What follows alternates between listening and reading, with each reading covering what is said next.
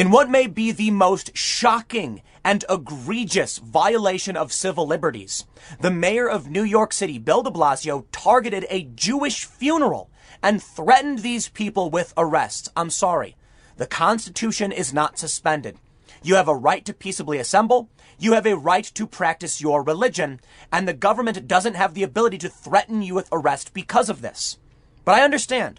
We are facing very serious and desperate times. But throughout the whole coronavirus pandemic, there have been a series of dramatic oversteps and violations of our civil rights. Now, I certainly understand the importance of social distancing, and I would prefer it. You're not going to see me out at one of these protests. But we're seeing a very strange tribal distinction between who wants things to be locked down in ways that we aren't legally allowed to lock down. I mean, we have a constitution, and people who demand the economy be reopened. It's very tribal. Right now, media personalities and Democrats are calling for a suspension of civil rights in a manner of speaking. Several outlets have said maybe we do need to curtail free speech. Maybe we do need to lock down certain areas so people can't assemble. It's an emergency, of course. It's for your safety. People such as Bill Gates have come out praising China. Now, it's not just the media. It's not every single person in media, and it's not every single Democrat. There is some crossover. We've seen some pretty ridiculous statements from some Republicans as well, but there is a tendency. Many of the states that never locked down had Republican governors. In South Dakota, people actually organized a parade for the governor because she refused to lock down and guaranteed civil rights. There's a serious challenge here. We have a pandemic. We don't want to get sick. People should social distance. And I think it's actually quite wrong of these protesters going out demanding the economy be reopened to not wear masks and not social distance. But you know what? We have a constitution, and no one in government has the right to tell you can't practice your religion or peaceably assemble, yet that's been happening. And of course, it comes down to left-wing media personalities and typically Democrats that are doing this. Even at a time when some Democrats are calling for an easing up of the lockdown orders, we still see others call for longer lockdowns and more strict restrictions. So I don't want to make it absolute. It's absolutely not. There are certainly Republicans who are doing very, very poorly and Democrats who are doing very well. But when we look to New York, we can see the worst of the worst. I gotta say it. I couldn't believe this story was real. Until I saw the tweet from Bill de Blasio singling out the Jewish community. Now, I'll tell you what. Some people might argue, listen, here's what happened. You had all of these Jewish people organizing for a funeral. And Bill de Blasio, they came and broke it up and he threatened them with arrest. And you can say they weren't social distancing. They're going to get people sick, right? What about when everybody in New York gathered for the Blue Angels? Where was the call out? Where was the cry? No, they ignored this. You see, this is the problem. Bill de Blasio targeting a religious community and ignoring the rest, ignoring all the other people. Take a look at this story. Outrage as NYC's Mayor Bill de Blasio singles out Orthodox Jews for breaking social distancing when he and his wife traveled 11 non-essential miles to go for a walk in Brooklyn, and thousands gathered to watch Blue Angels fly over. This to me is nuts. Like, how clear does it have to be that these people are violating civil rights? Now, before we read this, head over to timcast.com/donate if you'd like to support my work. There are several ways you can give, but the best thing you can do is share this video. I know. Look, I'm biased, for sure. Fine, call me what you want. But at least maybe if someone sees some kind of content or information they normally wouldn't, it would expose them to new information. You don't have to agree with me. You can absolutely disagree with me. Comment below if you do. But I think it's healthy that we see things that we read the news and hear news we don't normally interact with. It also really does help the channel. And if you like content like this, make sure to subscribe, hit the like button and the notification bell to get more videos like this. They say the lawmaker said Tuesday he has instructed police to arrest mourners at funerals and anyone gathering in large groups in a new zero-tolerance approach to stop the spread of coronavirus. But just a few days earlier, the mayor and his wife, Shirlane McRae, were heckled by locals as they walked through Prospect Park in Brooklyn, despite living 11 miles away in Manhattan. Others noted the crowds that gathered earlier Tuesday to watch a flyover by the Navy's Blue Angels and the Air Force's Thunderbirds to honor healthcare workers, but were not similarly treated by officials. De Blasio had traveled to personally shut down an Orthodox Jewish funeral in Williamsburg after images surfaced on social media of massive crowds gathering for a rabbi who died of the coronavirus. This to me was nuts. I mean, come on, man. People are mourning. You can't control everyone. People are reaching their wits' end. And you're targeting a religious community, the Jewish community no less? That is insane. Take a look at this tweet he put out. He said that his message to the Jewish community and all communities is this simple. The time for warnings has passed.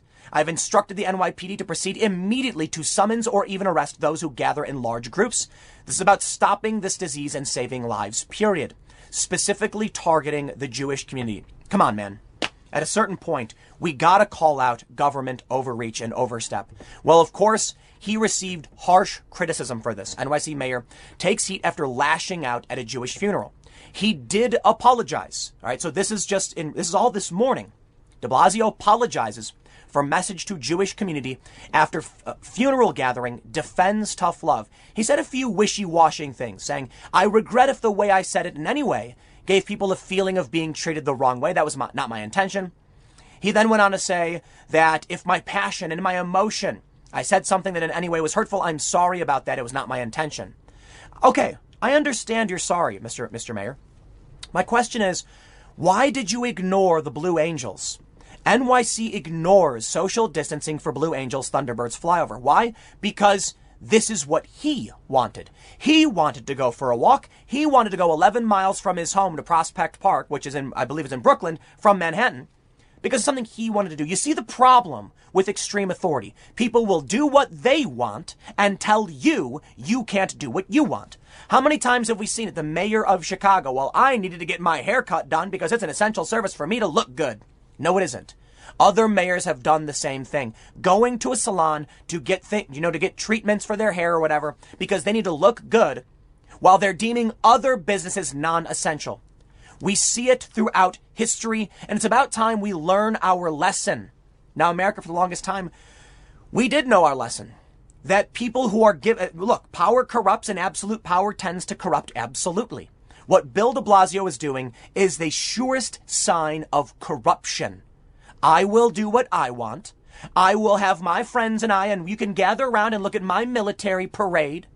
Yet if you want to mourn the loss of someone you love in a religious practice, I will come for you. That's what he's saying. Absolutely disgusting.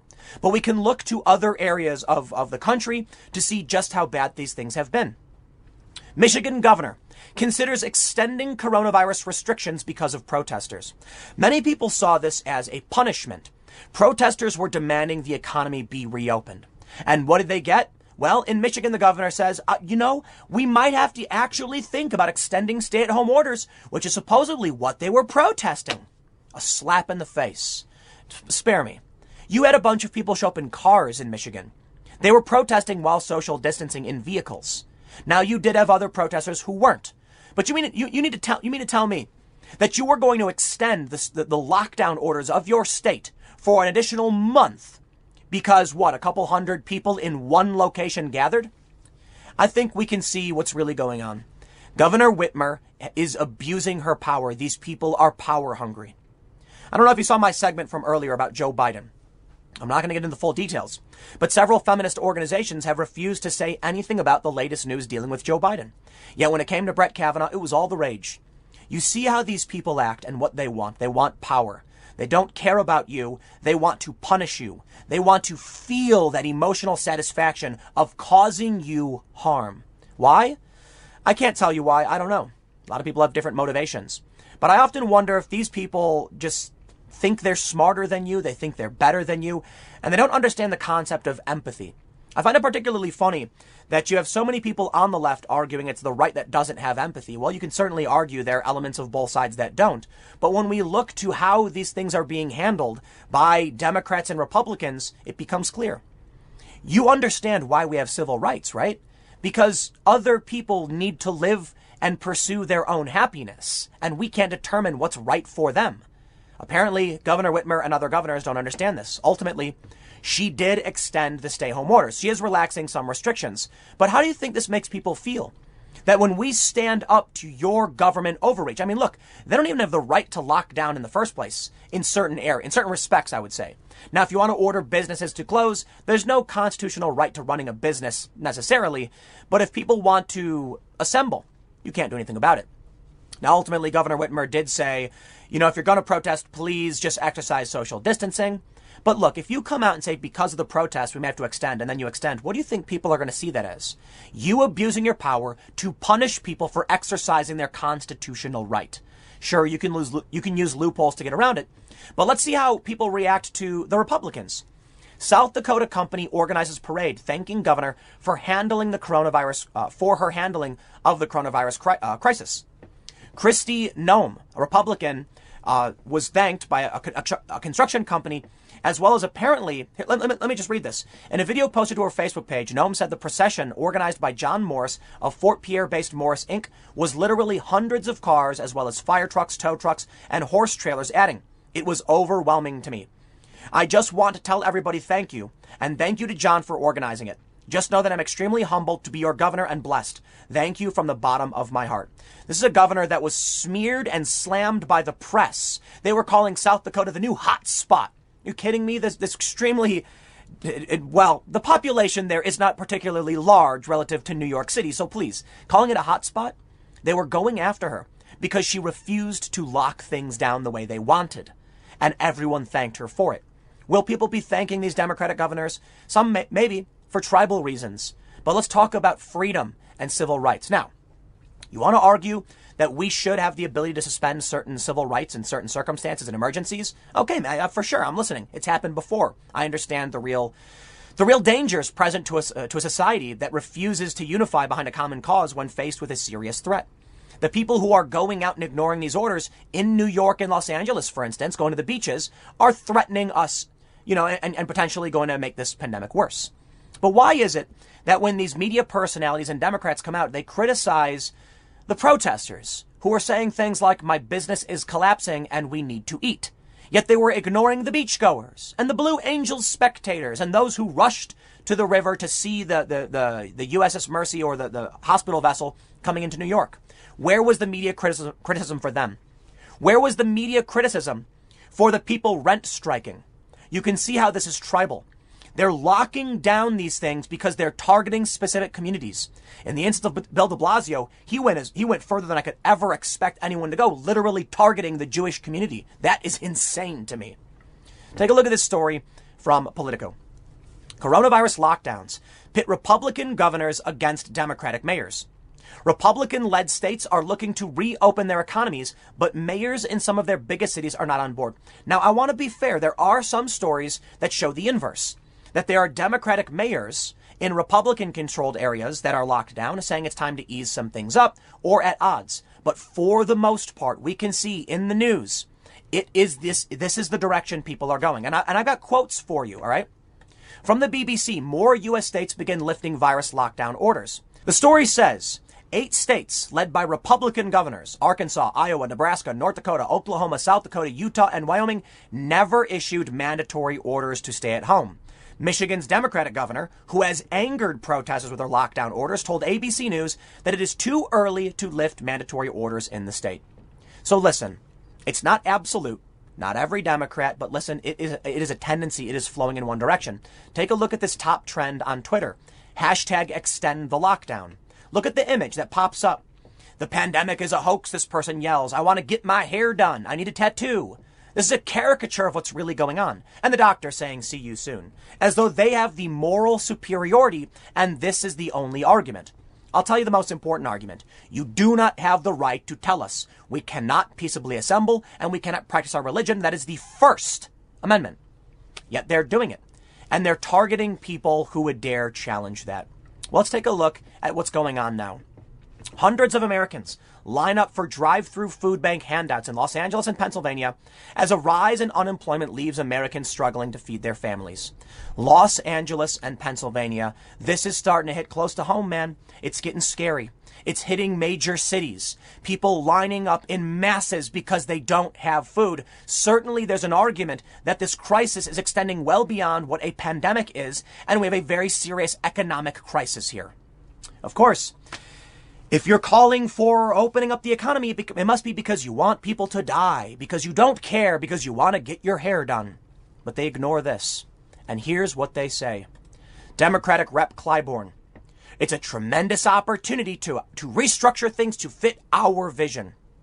Donald Trump called for liberation. You want to criticize the guy for being too lax? That's fine. But it's not Trump calling for suspension of civil rights. No, Donald Trump is being criticized for not using the Defense Production Act to force companies to start producing products. And then when he does, because of the food supply chain collapse, they criticize him for putting workers' lives at risk. I'm sorry. The media, high-profile media personalities, not everyone in media, as well as many Democrats, are the ones exploiting the crisis and trying to take away civil liberties. Yes, there are some Republicans as well. And yes, there are many in media who are calling for a defense of civil liberties. But I'm talking about the tendency. I'm not trying to make a general statement of everybody. We recently saw Rahm Emanuel reprising "never let a crisis go to waste" catchphrase amid the coronavirus pandemic with his op-ed in the Washington Post, March 25th. Now, I understand. There can be some good. Look, we've got a crisis. I understand the sentiment.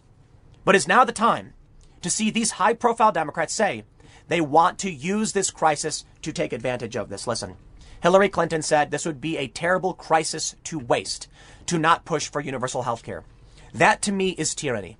I understand that faced with a crisis, we should learn some serious lessons. Okay. Following this, we'll have a very serious discussion, and we can look at what happened and discuss what we need to do. But to use this in such a way that when people are in panic, you will restrict their civil rights and you will force laws through, you will force funding through, you will demand access to resources, you will demand Trump use federal authority to force companies to produce things. That, to me, is shockingly terrifying. I'm sorry. A lot of people want to call me biased for pointing things out the way I do. And I know I've kind of brought it up a little bit recently. I think it's fair to a certain extent, but I'm sorry, man. Bill Barr tells prosecutors to watch for pandemic restrictions that violate the Constitution. That's right. Donald Trump's pick for the Attorney General, Bill Barr, is the one saying, no, the Constitution is not suspended and you can't do these things. And he's right. You want to talk about tyranny? Let's talk about extending lockdown orders because you don't like the fact people are protesting you. They have a right to, I'm sorry. People in America can call you whatever names they want, assemble, and practice their religions. Let's talk about Bill de Blasio doing possibly the most psychotic thing I've ever seen, specifically targeting Jews for their funeral. And then you get Bill Barr saying we must protect the Constitution, and Donald Trump saying liberate these states. And even Donald Trump said that Kemp in Georgia was moving a little too quick. When I look to Trump, I see bad attitude, bad behavior, but let's be real. It's reasonable to say we should slowly reopen. Hey, Georgia, you're going too fast. It's also reasonable to say that the states should reopen. It's reasonable to say we have constitutional rights in this country. These are not policy positions, necessarily. You can argue that when it comes to an emergency, they are. But we're not talking about traditional conservative or liberal. If the left wants to argue for expanded government programs, congratulations, you've won this. Republicans are on board with a stimulus package. That is a left-wing proposal. Now, Donald Trump, of course, wants to pay a tax holiday, saying maybe we shouldn't do another stimulus round. I actually disagree with him because I lean more towards we need stimulus. Now, of course, there's still arguments about the problems. We've given unemployment benefits to people, a guaranteed 100% benefit plus $600 a week maybe goes too far.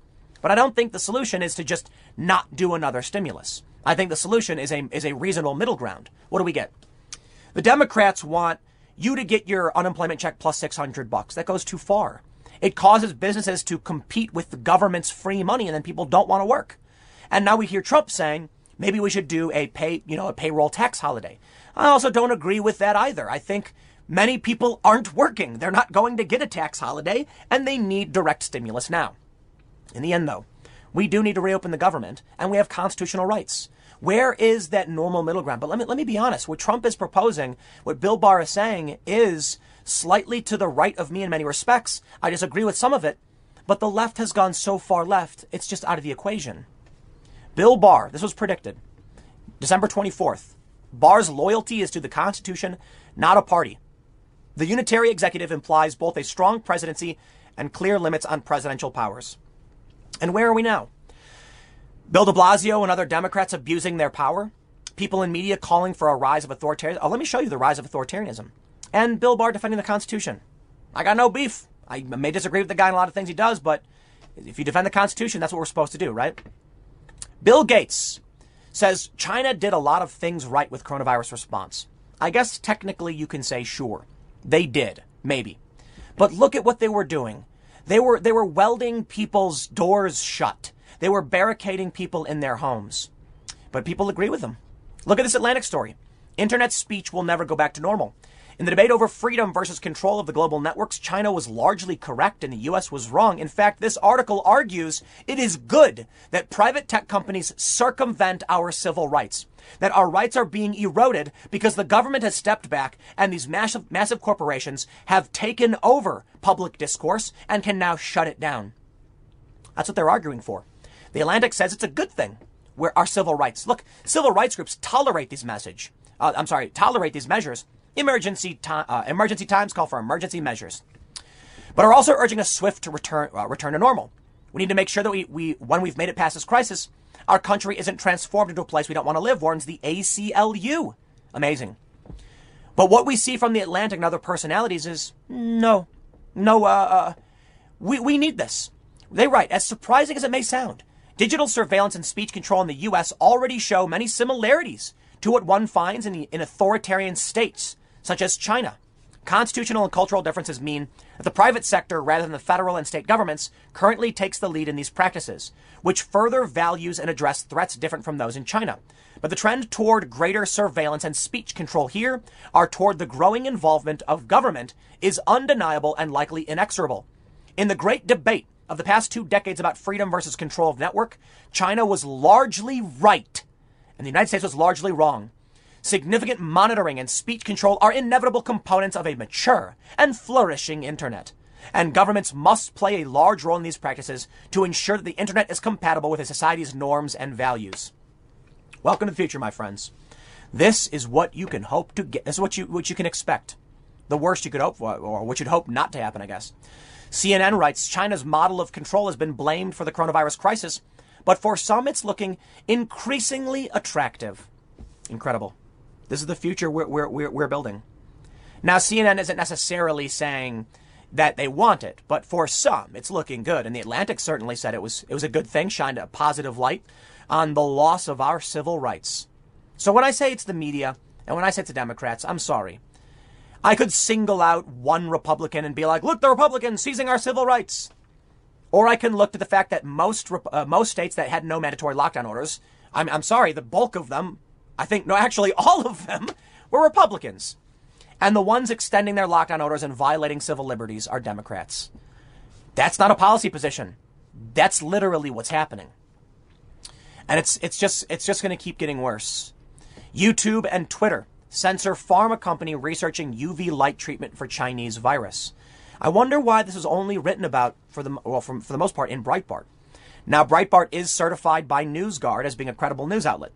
Of all of the outlets to write about this, Breitbart, I believe, was the only one I found that was actually considered to be a certified news agency, talking about the fact YouTube and Twitter took down a legit company that sells medical devices because they want to use some kind of UV light internal treatment around the time Donald Trump talked about it. Did it make Donald Trump look good? And these companies removed it. I don't know what it's going to take to get people to realize what's happening. A lot of people, I guess, don't want to hear it. They don't follow the news, or they only follow certain stories that feed them negative information. But let me tell you something. I read through a ton of stories in order to produce this segment. I have a bunch of stories pulled up. Some of them talk about Democratic mayors arguing with Republican governors. For sure, it exists. And then ultimately it comes down to Bill de Blasio. Now, there was a mayor in California, I heard, that basically threatened people with prison for violating these orders. And yeah, that's a violation of civil rights. There's a Republican area in California apparently like interning homeless people. I call that out in a video too. But there is a serious tendency here. Bill de Blasio is the mayor of the biggest city in the country, and he's targeting a religious minority over their constitutional freedoms. At a certain point, you have to point that out as being substantially worse than a small town mayor. A major state, massively populated states with Democrat governors locking people down in this way, and the less populated Republican states protecting civil liberties. I'm sorry. That's just what is happening. I'll leave it there.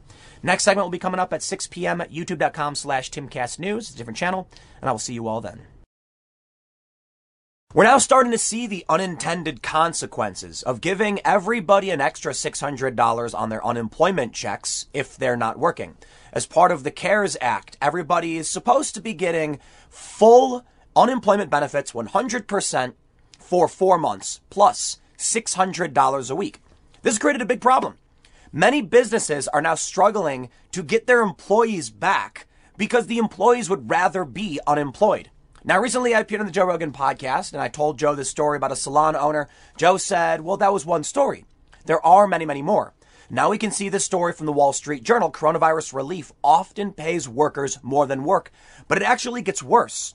Some employees now becoming used to the double or maybe 60% increase in their salaries are saying, you know what, if I'm going to come back, they got to match this number because this number works for me. Now, I can respect it to a certain extent, right? Let's say you are not having your needs met. You're not having your needs met. You can't afford certain goods. You struggle to pay your rent. You don't make enough money. All of a sudden now you're getting this amount of money and you're like, I finally feel secure. This is where I should be. You want me to come back and work. You got to pay extra. Well, I'll tell you what's going to happen. These companies will ultimately just fire these people. And for the time being, because of the CARES Act, these people will be fine. They won't be when they go back to work. There's a whole lot of problems that arise out of this. People wanting more money.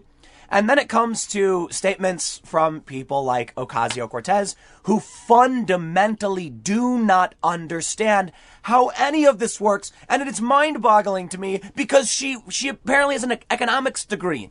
Look, man, I'm not an economist. I'm sure there's a lot of stuff she gets I don't. I just don't understand how she can say the things she says. Check this out. So I want to read you this story. This is a really, really fascinating story to see how people have responded to making more money not working and how the businesses are trying to deal with this. There's a lot of problems that arise from this. But Ocasio-Cortez tweeted in response. This guy Neil King says, this is bonkers. Roughly half of all U.S. workers stand to earn more money and earn more unemployment benefits than they did their jobs before the pandemic. She said, maybe we should pay people more. What? doesn't change anything. Oh, man, I got to do it. You know what? I was sitting here thinking, like, why am I always ragging on AOC? You know, I rag on her fairly often, okay? And I'm wondering if it's fair because, you know, I could certainly rag on, I guess, Ted Cruz or something. It's like, no, not really. Look, man, there are Republicans that I have policy disagreements with, and some of whom I think are kind of dumb. But AOC really takes the cake because she's like Trump. She opens her mouth all the time. Let me just say it. If we pay someone more money, they still get the $600. It doesn't change anything. So I don't know exactly what her point was supposed to be. But if the problem is that these businesses are supposed to have their loans forgiven, if they hire their staff back, making sure that people have access to the economy, they're competing with free money from the government. Well, printed money that eventually devalues the dollar. I think we're seeing something truly fascinating when you look at the how regular people respond to finally getting more money. And I know that the Yang guys, the UBI people don't like me conflating the PPP with UBI. Let me just say, man, this, in my opinion, gives us a small glimpse. I'm not saying a complete picture, a small glimpse into how some people would react if the money was provided to them, no strings attached. They would choose not to work. This is reality, okay? Will some people want to go back to work because they'll get the UBI plus their salaries? Sure. Many people will not.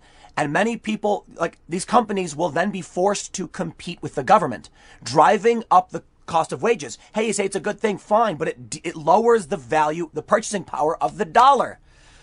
Oh, I'm not even an economist. Listen, man, if you have a society and you have 10 people that make apples, they pluck apples, and it costs $1 per apple to pluck. That means the cost of the apple is $1 plus transportation, stocking, anybody else. Let's say just $1 covers the basic cost of that apple. If you increase the wages of the people who pluck that apple to $2, the cost of the apple becomes $2 because you have to pay the people, the labor. It's not magic. It's that simple. If you crank up the minimum wage, this is what happens. Now, minimum wage increases have been advocated for by a lot of people, and this is what you'll get. Now, there is a big net benefit to the working class, to minimum wage workers, when it comes to imported goods, because that won't see the same cost increase if it's made in China or something. But that's changing. Things are coming back to this country. Not everything is going to be made outside. And services in this country, a massive, I believe the major portion of our economy, will go up dramatically. So you will see everything skyrocket. The purchasing power of the dollar will tank, and we will be back in the same position we were already in. What we need to do is figure out how we as individuals value people more. Maybe you can't do it. All right. Let's read the story from the Wall Street Journal. They say, roughly half of all U.S. workers stand to earn more unemployment benefits than they did at their jobs before the coronavirus pandemic shut down swaths of the U.S. economy, a result of government relief that employers say is complicating plans to reopen businesses. The package of coronavirus stimulus laws Congress passed and President Trump signed in March included a $600 boost to weekly unemployment benefits through July 31st. As that support is added to state benefits over the coming weeks, the average weekly payment to a laid-off worker should rise to about $978 from the nearly $378 the Labor Department said was paid on average last year. Now, that's awesome, man. Look, there is a really good upside to this. We're trying to get people to stay home to beat this thing. We don't want people begging to go back to work necessarily. We do need to start making goods again. So this is a stopgap that won't last for a very long time. There's a short-term benefit in that people will say, hey, man, I'd rather stay home. I don't want to go back. I'd rather stay home. And that means we will slow the spread of this thing. But at a certain point, the people who aren't working, the people who aren't producing goods or providing services, cause the irreparable damage to the economy. We need the exchange of goods and services. And if they're left out for too long, they eventually cease to exist. Many companies are collapsing.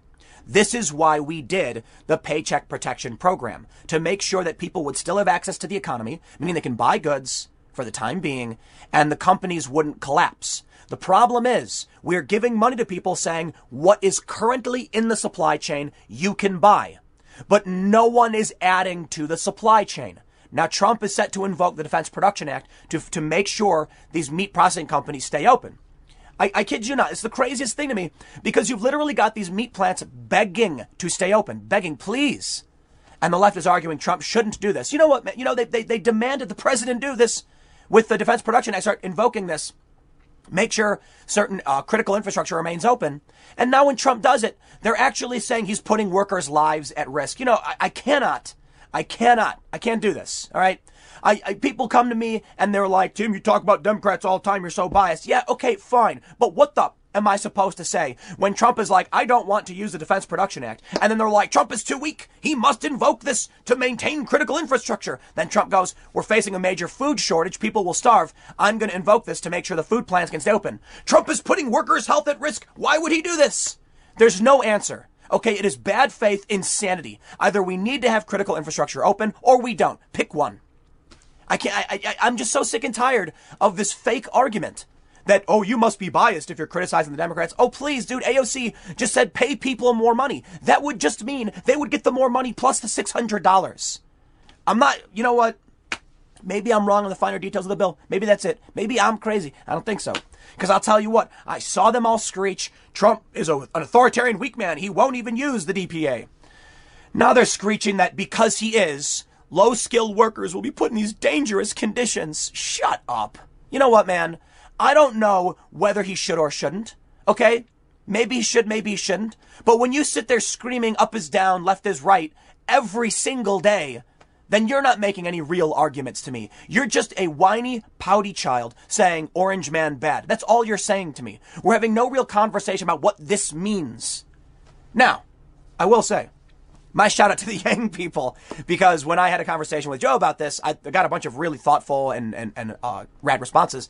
And maybe it's because I'm a Yang fan. They cut me some slack. But I think that there's something about the Yang base that is very much into having legitimate discussions about solving problems. While I certainly think many of the supporters who have tweeted at me are wrong, I appreciate real conversations. We can actually figure out what are the pros and cons of the fact that we are now having businesses compete with the government and their employees don't want to come back.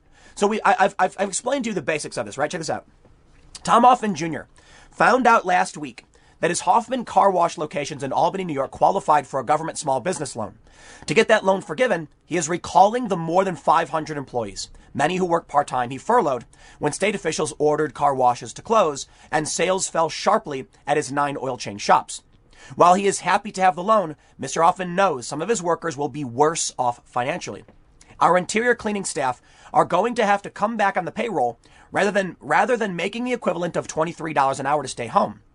Those workers earn about $13 an hour, which is above the state minimum wage law. He will use the loan to pay them their regular wages, but will ask them not to report to work. State regulators recently allowed exterior car washes to reopen, but still prohibit interior cleaning, limiting on-site staff to 2. The problem is there's nothing for them to do. Figures on prior earnings of the more than 26 million Americans who sought unemployment benefits from March 15th to April 18th aren't yet available. But the initial wave of job losses were concentrated among restaurants, hospitality, and retail workers whose median hourly pay is less than the minimum now paid under enhanced unemployment benefits. Take a look at this. This was mind-blowing to me. 2019 unemployment payment. So we can see where people were, what they were actually getting in these various states.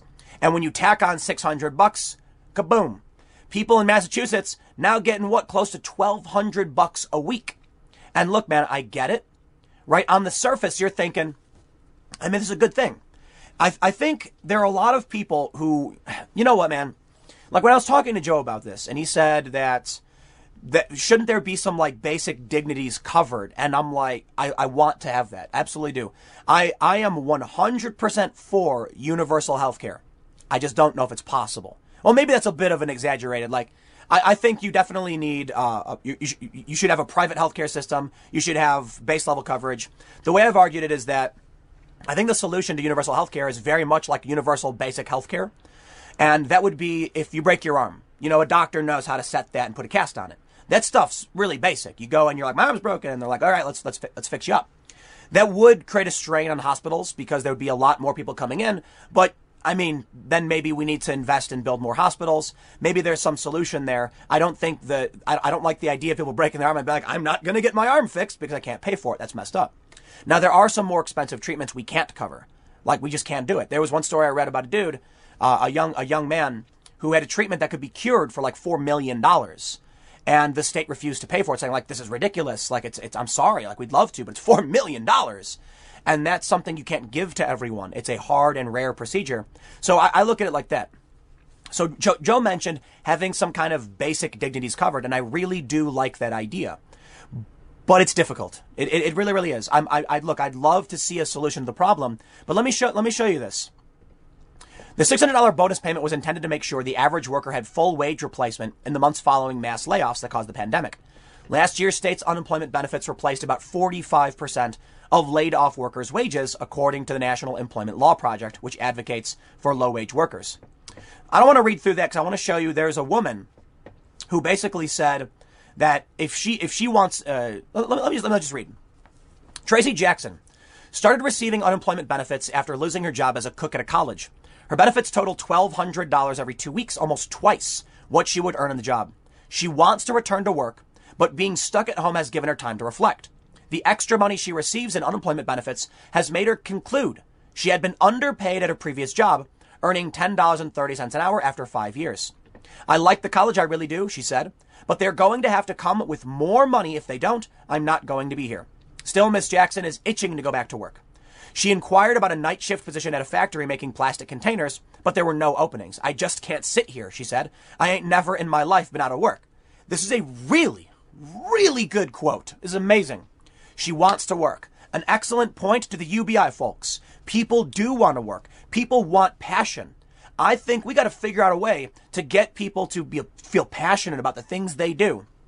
Now, there's a challenge there in that some jobs just plain suck. They really do. So it becomes difficult and potentially untenable. But here you can see a woman who's saying, you know what? After getting this money and seeing what I have access to, they don't pay me enough. All right, now that's problematic. Because what's the school going to do? Are they going to come back to her and say, okay, we're going to match you an extra $600 a week? That means in order to cover the costs, they're going to raise the cost of all of the food in the cafeteria wherever she works. She works at a college and she's a cook. I'm assuming they sell food in the cafeteria. So now all of that food becomes more expensive to cover her costs. Now the college students need more money from loans. Do you want your school loans to go up? All right, let's say some of the college students are just working side jobs. Now they're going to go to Starbucks, McDonald's. They're going to go to their restaurants wherever they're working. I'm not trying to be disrespectful. I mean, many of them are probably working, like service jobs. And they're going to say, they just increased the cost at my college, so I really need a raise. You see how this cascades. What you need to understand about money is that the money itself, it's not just like, it's not magic, man. What you're really talking about is how much you value low skill labor. No matter what you set that arbitrary number at, it doesn't change what you can get for it. If right now we increase the minimum wage, there will be a short-term period where people feel good and they're like, I'm getting more money, but then costs will start quickly rising and inflating. The purchasing power will start decreasing. I don't know ultimately what that means in the long run. I'm just telling you, if every single person gets the same, then purchasing power starts going down because it's just what we value low-skill labor at. Now, there's really important questions about how we handle stuff like this, but I think it's fair to say it's not all about exploitation. It's certainly creating a serious problem when you have business employees who don't want to come back to work, people who, would rather stay home and get the extra money. But we got to figure out what we're going to do about this, I guess. Well, let me just keep reading, and then maybe I'll pull up another story about Ocasio-Cortez. Nothing is going to be the same, she said, adding that she nonetheless wants to return to work. There's only going to be a few tables and too many servers. We make money because we have a lot of tables, but social distancing is going to change that. People aren't going to come out. So are they going to pay you more money, and then no one shows up, so then they're not making any money? That means the business goes under. They go out of business. The enhanced payments creates a tricky situation for restaurant owners, especially in states such as Georgia and Alaska that are looking to restart businesses in the coming weeks. Nationally, median hourly pay in food service becomes, okay, here's what I'm going to do. I don't want to read that. I want to show you this again. I want to talk about this woman's view on things. Talk about the potential for like universal basic income or socialism. They're different. They're very different, but similar in certain respects. Take a look at this. We're looking at, for those that are listening, we're looking at a chart showing that people made substantially more money with a $600 benefit. Now you look at what this woman said. She does want to work, but she realized they got to pay her more money. The standard of living she's become accustomed to with these big checks.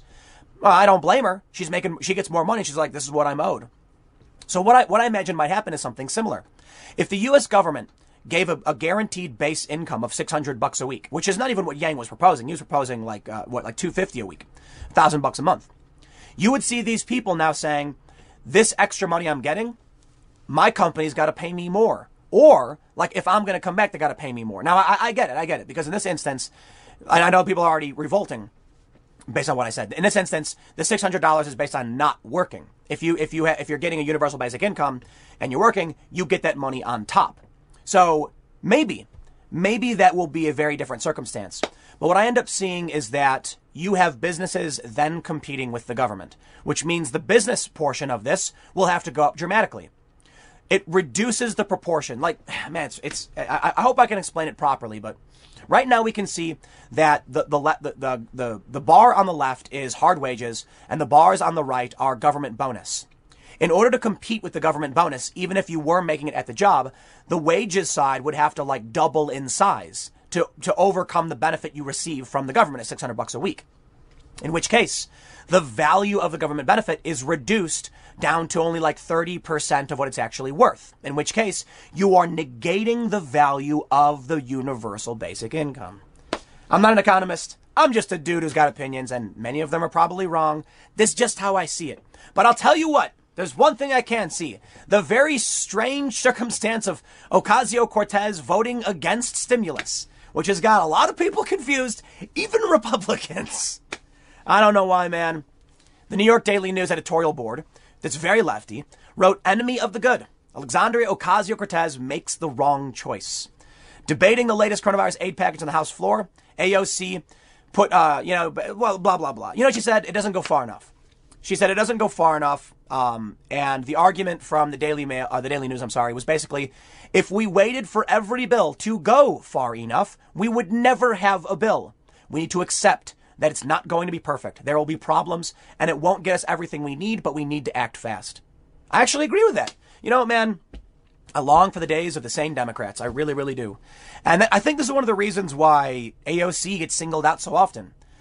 Look, there are some kooky Republican dudes, but they're not influential. Like there's some guy, there's that one guy, I'm not going to name him, but he said a bunch of crazy things and everybody got mad at him. Republicans censored him and stuff. And I'm like, why am I going to complain about a guy that most people ignore and don't care about? AOC's got 6 million followers. She's very, very famous, very, very influential. And she does things like this. So look, I get it. I could rag on Trump all day and night. Yeah, I don't make, I'll be real. I don't make very many videos dedicated to just pointing out the things I think, you know, are absurd about what he says or does. But looking at things like this, I think it's just, I don't know. It's just me. It's my bias. I'll be honest with you. I look at what AOC does and I see it as stranger and more ignorant. And I see Donald Trump as like, I mean, I got to be honest. I don't like the guy's attitude. I don't like his character. I would not choose him to be president, but that's the best I can say.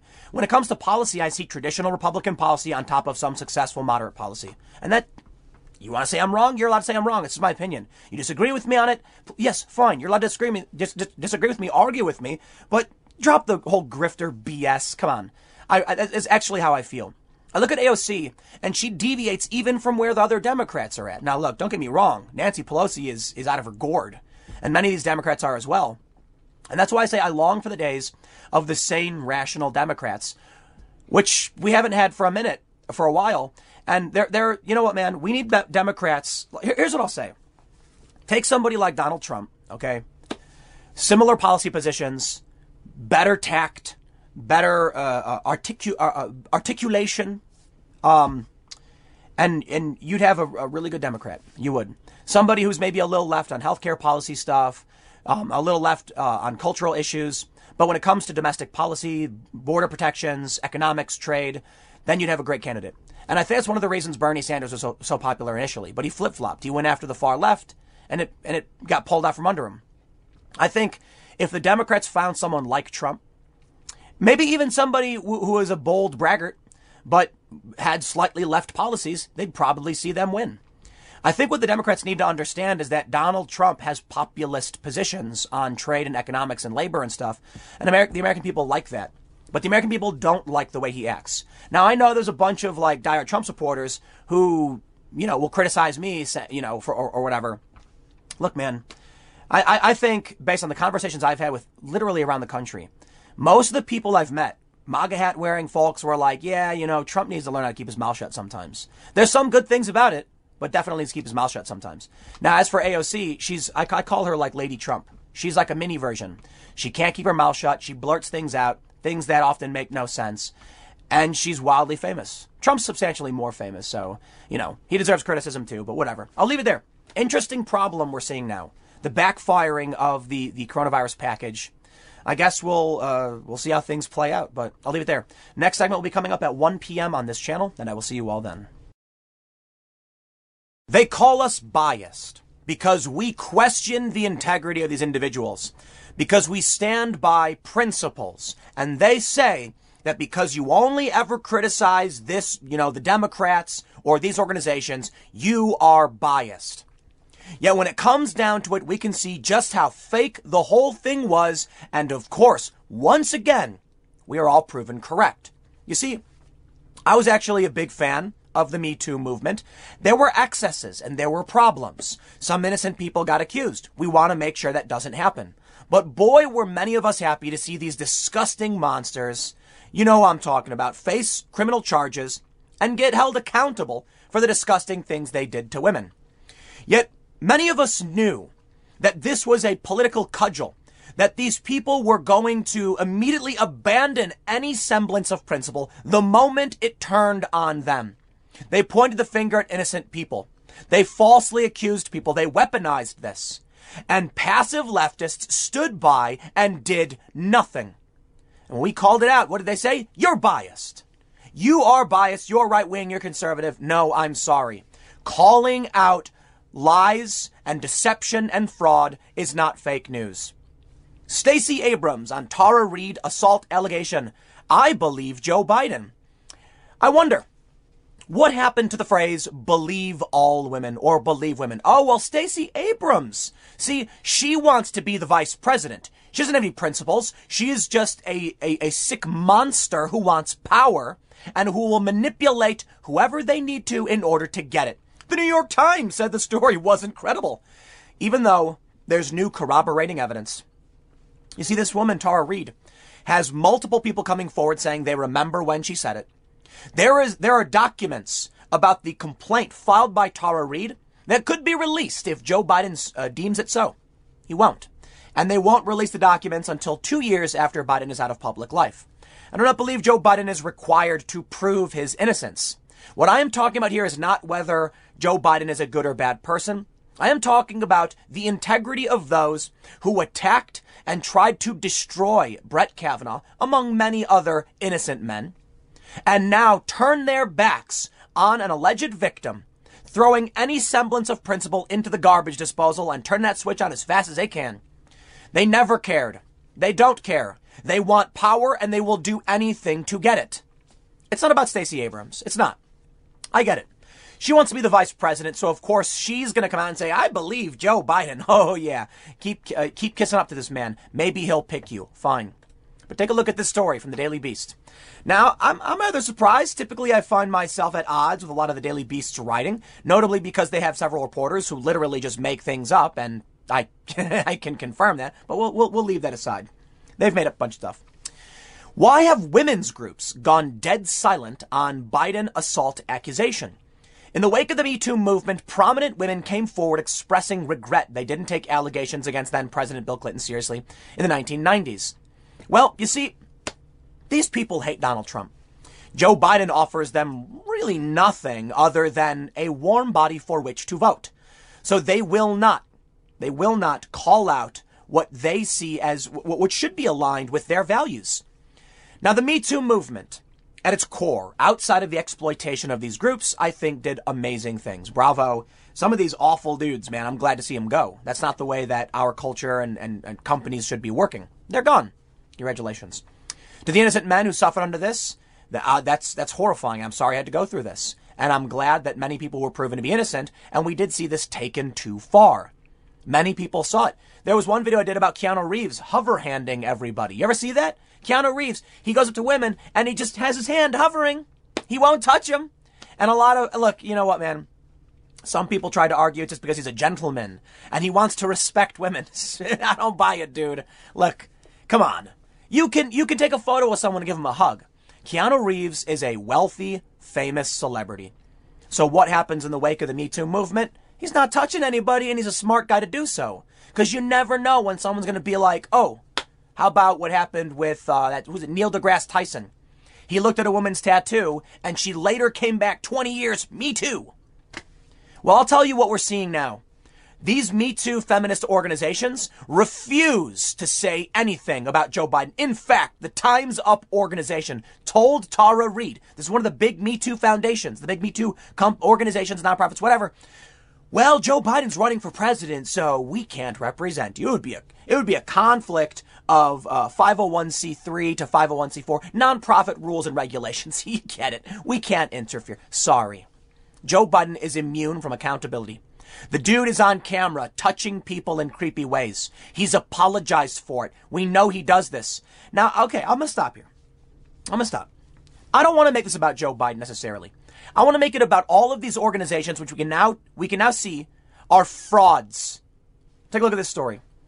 The Daily Beast, of all outlets, women's group and prominent feminist figures have remained almost universally silent over a former staffer's accusation of misconduct against former Vice President Joe Biden, including those individuals and groups who came to express regret for how the Democratic Party handled similar accusations made against Bill Clinton in the 1990s. You see, Bill Clinton's long gone. So when people started calling out Bill Clinton, saying, oh, you want to talk about Trump? What about Clinton? You never called him out. They came out and said, oh, we should have called out Bill Clinton. Oh, we're so regretful. We'll make sure to do better next time. And the reason they did that was because Bill Clinton he's not in public life. He's not running for office. They had nothing to lose by saying this. Oh, Joe Biden. Yeah, see, he's running for president. Well, now if they call him out, they'll hurt his chances. No principles. You ask me why so often my videos are pointing the finger at the left and Democrats. Let me explain something to you.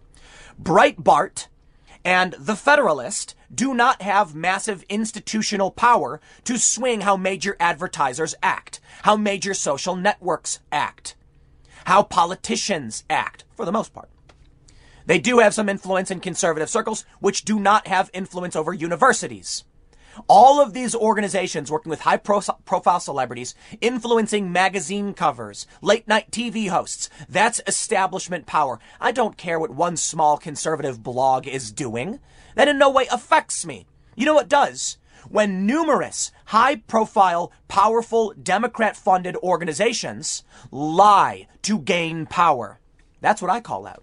Has nothing to do with policy or team. It has everything to do with corruption. You want to call out Brett Kavanaugh? I think you're wrong. I didn't think there was any evidence there. You want to call out Joe Biden? I also think, for the most part, it's wrong. Innocent until proven guilty, and as a 30-year-old allegation, I'm not interested in playing. But now you have to reap what you've sown. And these organizations don't want to, because they never cared about what they claimed they cared about. It was a weapon against the right to accuse them of being pigs and evil. And that's the point. They get away with this. Now, to be fair, the Daily Beast is calling this out. A news organization that I've absolutely been critical of numerous times, even just a couple minutes ago. So I hope we can get some accountability from these people. But I really doubt it, because many of them believe in winning by any means necessary, and they hate Trump that much. Here's what they say. The collective non-response from mostly Democrat-aligned groups comes as potential female running mates struggle themselves in responding to the Biden allegation, which has the potential to upend his campaign against President Donald Trump, who has been accused of misconduct by dozens of women in alleged incidents spanning decades. And it echoes the division among progressives when the Me Too movement revived scrutiny of Clinton's own misconduct. The Daily Beast contacted 10 top national pro-women organizations for this story, including Emily's List, Planned Parenthood, Action Fund, Narrow Pro-Choice America, and the National Organization for Women. Most organizations did not respond to a detailed request for comment about the allegations made by Tara Reid, a former staff assistant in Biden's Senate office, who has accused the former vice president of forcibly, let's just keep it one family friendly, assaulting her with his fingers in the 90s. Others replied and did not provide a statement. One prominent women's political group cited a scheduling conflict and asked to be kept, quote, in mind for other opportunities. And you know what? The Daily Beast will probably give it to him. When pressed if the following day would work better, an associate said it would not, citing another scheduling conflict. We're just too busy to give you a couple sentences about the allegations we all know about. Thank you. Yeah, right. The near total lack of acknowledgement from nearly a dozen leading pro-women organizations comes as new corroboration has emerged with respect to the allegation, which the Biden campaign has categorically denied. Neither the Biden campaign nor Reid responded to requests from the Daily Beast for comment on Tuesday. It is also taking place as prominent elected women in the Democratic Party rally to Biden's side. On Tuesday, Hillary Clinton became the latest to offer her endorsement of Biden's candidacy, a symbolic passing of the torch from one presidential candidate to another, but a moment that also served as a reminder of moments in recent party history when accusers were almost uniformly dismissed. Here we go. In 2017, attorney Patricia Ireland, who served as president of the National Organization for Women for the entirety of the Clinton administration, told the Washington Post that she wished he had done more to be supportive of Paula Jones, the former Arkansas state employee who made allegations against Bill Clinton during his time as governor. For Paula Jones, there were nice distinctions that people made. She didn't work for him. He didn't have the power to hire or fire her, Ireland said at the time, but that ignores the reality that he was a very powerful man. We also have, during the same period, feminist icon Gloria Steinem told The Guardian that she regretted some parts of her aggressive defense of Clinton during the Monica Lewinsky scandal, according to the New York Times op-ed, which she dismissed allegations of misconduct against the president. Even if the allegations are true, Steinem wrote in 1998, the president is not guilty of harassment. He is accused of having made a gross, dumb, and reckless pass. President Clinton took no for an answer. Steinem told The Guardian that, quote, I wouldn't write the same thing now because there's probably more known about other women now. I'm not sure. What you write in one decade, you don't necessarily write in the next. Okay, I can actually respect that 100%. I think it's silly to go back 30 years, well, in this case, just over 20 years, and say, you should have known. Well, hindsight is 2020. Now that she knows about the other women who have come out against Bill Clinton, perhaps she's having second thoughts. That I can respect. What about Joe Biden? Why aren't people going to call him out? I think it's clear to all of us. What they want is to manipulate the delicate and good nature of the average American, many of whom don't pay attention. And I'll tell you what scares me about the idea of mail-in voting. Now listen, I'm not on your team. I hope this is clear to everybody. I'm not on the team for the Republicans or the Democrats. Now, the Democrats and the leftists like to say, Tim Pool's clearly in the bag for Trump. No, sorry, that's just not the case. I am just looking for what makes the most sense. Your team means nothing to me. Now, I've heard from many people on the right, there's a fear of fraud when it comes to mail-in ballots. It's 100% true. There is. You'll get some parent filling out, or some, you'll get a person getting the ballot in the mail for, say, their kid or their parent, and being like, I'm just going to fill this out. But even before that, we have a serious problem in this country. Should people who don't want to vote and don't care to vote actually vote? There are some arguments for and against compulsory voting, but I certainly think we have a problem with people who vote when they don't want to, because they don't know, they don't care. Now, a lot of people who do want to vote also don't know. A lot, don't know anything about politics. Take a look at these stories. The allegations made, the fake news, the people who are unwilling to call out Joe Biden. And what do you get? You get manipulation and corruption. Imagine now these ballots are mailed out and you get a bunch of 18-year-olds who don't know or care about any of this and didn't even want to vote. You get some activist parent who sees all the outrage from all the feminists. Me too, Donald Trump, orange man bad. And sure, he's got accusations against him. But they won't call out Joe Biden. And so this goes over the heads and is completely missed by the people who might otherwise be angered by it. This manipulation will be used against Republicans. I think with mail-in voting, one of the big problems you'll see is that people, and listen, Democrats, listen, Republicans can do the same thing. You are going to get people who normally don't care and don't want to vote being tricked into voting for stupid things they might not want. I think ultimately it'll be bad for Republicans because we can see this. Now, do Republicans have sly, underhanded, manipulative tactics? Everybody does, called politics, man. But come on. We can see how the New York Times defended Biden. We can see how they write hundreds of articles against Brett Kavanaugh. But Joe Biden gets a freebie. Stacey Abrams gives him a freebie. All of these prominent organizations like Planned Parenthood give him a freebie. And now that no one's going to hear about it, they're going to say, well, we got to go with Joe Biden just because. What if you knew? What if these people had real principles and weren't trying to trick you and to steal your support? That's what I'm not interested in. Now, I'm not saying that Republicans wouldn't do necessarily the same thing. I think ultimately this is one of the biggest problems with mail-in voting, because you will certainly find in conservative districts and areas, older people telling, once again, people not interested, you got to vote for the Republican, you got to vote for Trump. We don't want that, do we? That's why I ultimately don't think it necessarily matters all that much. But I don't like the idea of people manipulating to gain power. And this is exactly what we're looking at. They have completely abandoned their feminist values, what they claimed were their feminist values, because they like Joe Biden. They want Biden to win. Neither Ireland nor Steinem responded to a request for comment about Reid's accusations against Biden. So all of that puff talk from Gloria Steinem, I should have been a bit more serious, and I wish I knew better about Clinton, but I'm not going to question Joe Biden. Nah, sorry. Yeah, no principles. Speaking to Fox News on Tuesday, Reid accused Hillary Clinton of enabling a predator. Hillary Clinton has a history of enabling powerful men to cover up their predatory behaviors and their inappropriate conduct, Reid said in a response to Clinton's endorsement. We don't need that for this country. We don't need that for our new generation coming up that wants institutional rape culture to change. Reid first accused Biden of, keep it family friendly. During a podcast, she accused Joe Biden. Two other people, including Reid's brother and a friend who has remained anonymous, told various outlets that Reid had told them about certain aspects of the alleged assault and her subsequent dismissal from Biden's office over the years. On Monday, Business Insider quoted a former neighbor of Reid's recounting that the ex-staffer had disclosed details of the alleged assault when she lived next door to her in the mid-1990s. This happened, and I know it did because I remember talking about it. Linda Lacasse, Reid's former neighbor, told the outlet. On April 24th, Reid told The Intercept that her mother called into Larry King's cable news program. They found the episode. Reid said on Twitter that it was her mother's voice. This is my mom. I miss her. Biden's defenders have argued that Reid's story has changed over time. She previously had said only that she felt Biden had inappropriately touched her and made her feel uncomfortable. But assault victims advocates have noted that it is common for victims to hold back on details as they recount their traumatic experiences. You got no out. You can say whatever you want.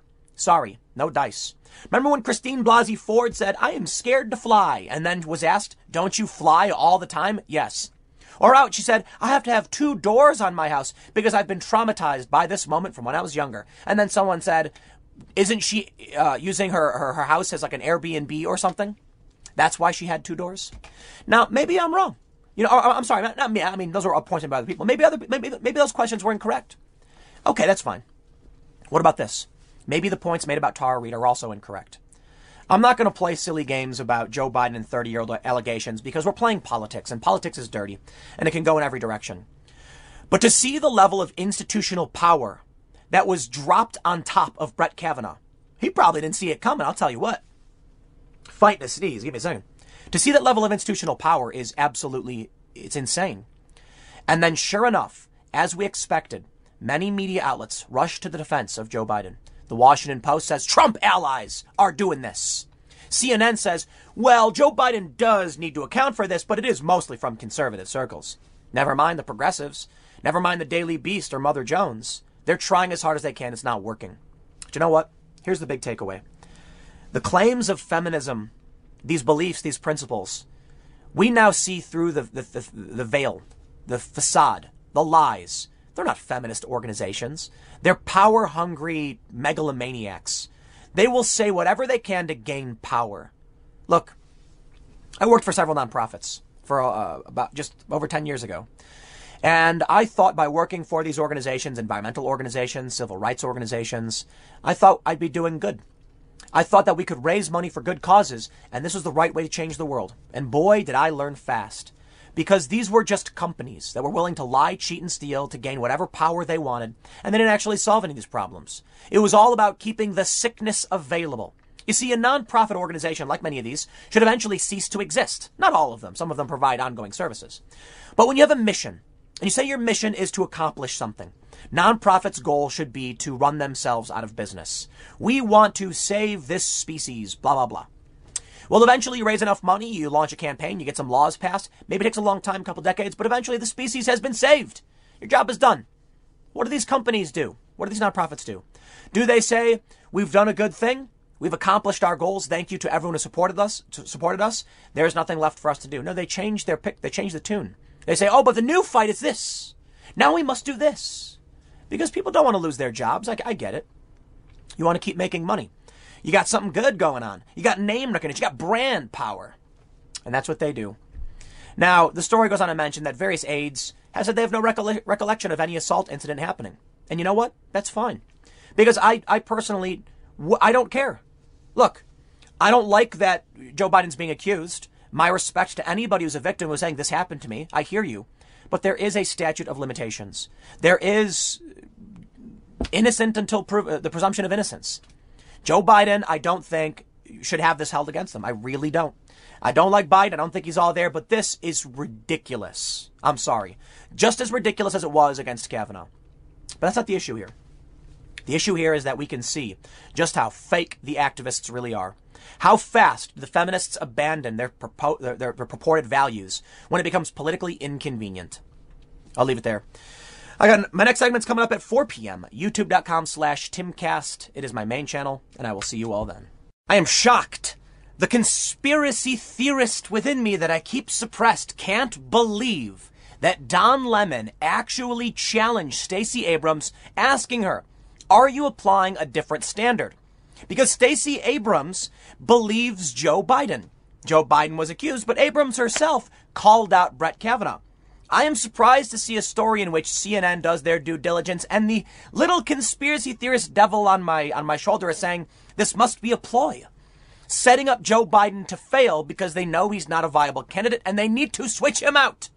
No, I don't think so. I think it's just, here's the reality. Defensive Joe Biden has become untenable.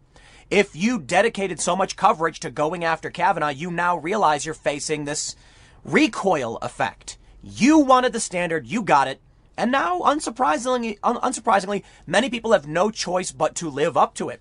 So it was surprising for me to see the Daily Beast and now CNN actually pushing back. Of course, people like Stacey Abrams will still completely abandon any semblance of principle. And here's what I love.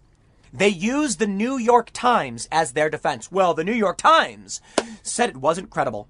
The New York Times story was written before a bunch of corroborating evidence come out. Try harder. Well, let's read the story. I gotta say, I am no fan of Don Lemon, but I can respect that he actually pushed back on Stacey Abrams. Now, look, a good journalist should do that. It doesn't mean Don Lemon supports or opposes her. A journalist can ask a question without being on one side or the other to give the person an opportunity to respond. Perhaps Joe Biden was lofting up a softball so she could crank it out of the park and make it seem like she's being rational because the New York Times says so. Take that into consideration. But let's read. The Daily Caller reports CNN's Don Lemon addressed former Vice President Joe Biden's assault allegation Tuesday in an interview with former Democratic Georgia gubernatorial candidate Stacey Abrams. Abrams is one of Biden's vice presidential hopefuls and was grilled by Lemon about the allegation against Biden on CNN tonight. Lemon is one of the only hosts from legacy outlets to ask a potential vice president about Biden's allegations. I'm stopping. I'm sorry. Don Lemon, much respect, 100%.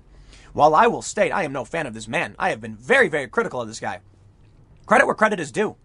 If I see somebody do something good, they're going to get praise from me. Don Lemon being one of the only people, he's the only one who did it. Is that what they're saying?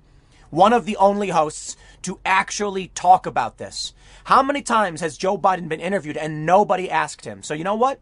I'm glad to see somebody doing it. And I'm not going to say this is going to make me a fan of Don Lemon, but he does deserve respect for doing it right. Former Senate staffer Tara Reid accused Biden of assault in the 90s. We know this, and Biden has denied it.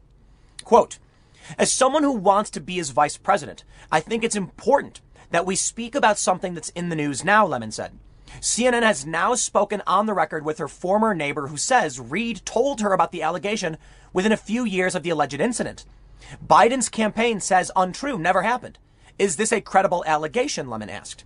Abrams stood by the former vice president in her response. Abrams said that although women deserve to be heard and listened to, she thinks the allegations have to be investigated by credible sources. Oh, please. The vice presidential hopeful then mentioned a New York Times investigation published April 12th, a couple weeks ago, that deemed Reid's allegation to be not credible. The New York Times claimed to have done a thorough investigation, but more evidence has surfaced in the past 2 weeks that corroborates Reid's allegation, including footage from CNN. 1993, August 11th, Larry King. Abrams continued on to repeat talking points that the Biden campaign allegedly distributed about the matter, according to BuzzFeed News. The talking points reportedly advised people to say that Reid's allegation did not happen. I believe Joe Biden, Abrams said. I believe that he is a person who has demonstrated that his love of family, his love of our community, has been made perfectly clear through his work as a congressional leader and as an American leader. I know Joe Biden, and I think he's telling the truth, and that did not happen. Lemon continued with his questioning and pointed out that Abrams' comments appear to be a double standard. Wow. He noted a 2018 tweet from Abrams where she wrote that, quote, it is shameful that Associate Justice of the Supreme Court, Brett Kavanaugh's nomination, is being rushed forward following Christine Blasey Ford's courageous and compelling testimony that was investigated, that found no corroborating evidence, that had no witnesses, that she didn't even remember for the most part. Now, that was courageous and compelling testimony. You know what, man? I'm sick of the double standards myself. And I gotta say, I'm gonna do it again. Props to Don Lemon, 100%. So here's the tweet from Abrams. After the courageous and compelling testimony from Dr. Christine Blasey Ford yesterday, it is shameful that Kavanaugh's nomination is being rushed forward. I believe women, and I believe survivors of violence always deserve to be supported and have their voices heard. Are you applying a different standard now, Lemon wondered. Abrams pushed back on Lemon's question, saying, not at all. She said that Reid deserved to have her story listened to and investigated, and suggested there was a difference with Ford's accusation.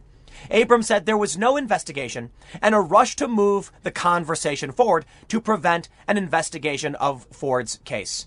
Not at all, she said. Deserved to have her story listened to and investigated. I love it.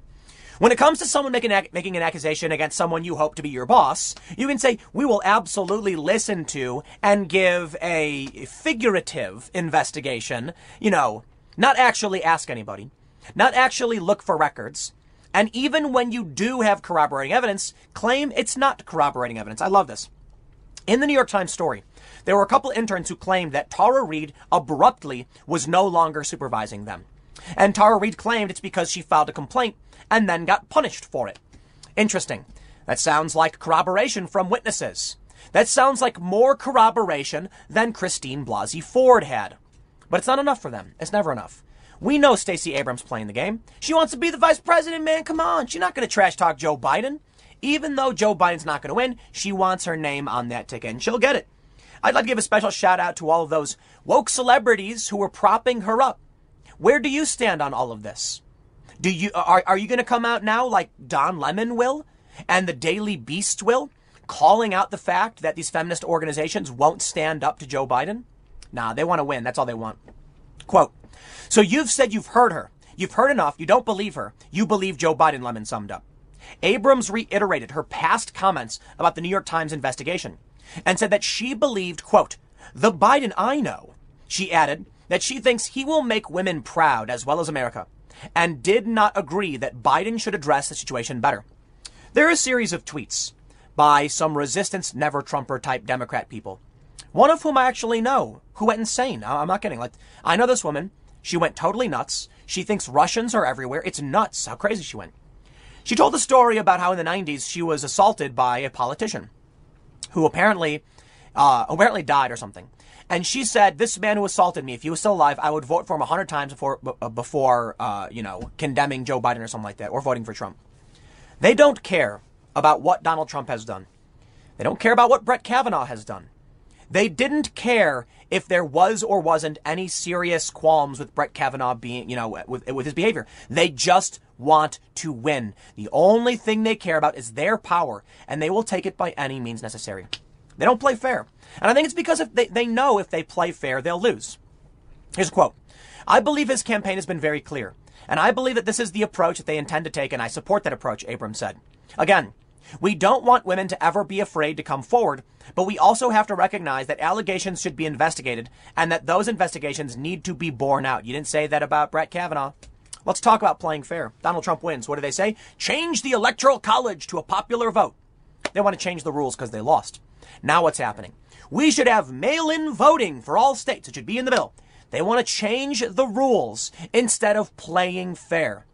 Republicans, you got a serious problem. Maybe the problem is that Republicans won't stand up to these people. Maybe Republicans need to argue similarly. I don't know. I can't stand any of it. Right now, you have a set of rules.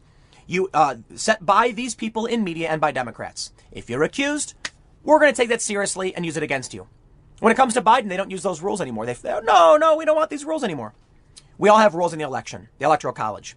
When Republicans win, it's not fair. The rules need to be changed every single time. When Obama wins, they don't say anything. You've got to win these places.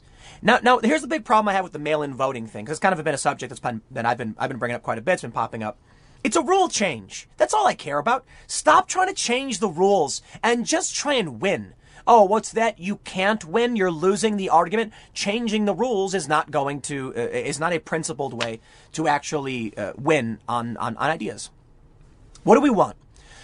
Do we want politicians who are in power because they want power? Or do we want politicians who said, okay, here's what I got to do to win. I'm going to make sure I do everything I need to do to win within the system and within the rules in front of us. I don't necessarily like either. I want a politician who's going to say, here are some good ideas, please respect them. But the reality is elections are popularity contests. You know what? And I can expect and respect that within reason. Fine. That's the way it is. But to come out and constantly argue the rules should change for you is the most immature, childish BS ever. And that's all they seem to do. And now here we are once again watching the Democrats say, in this instance, the rules should be applied differently to us than they would be to you.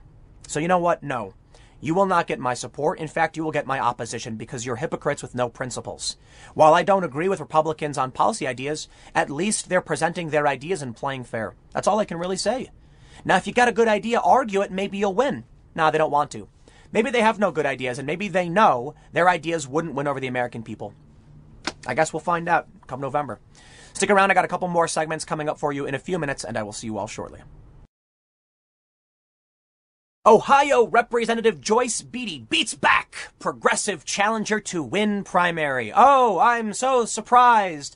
A moderate Democrat beat a progressive and crushed the progressive. No, I'm not surprised.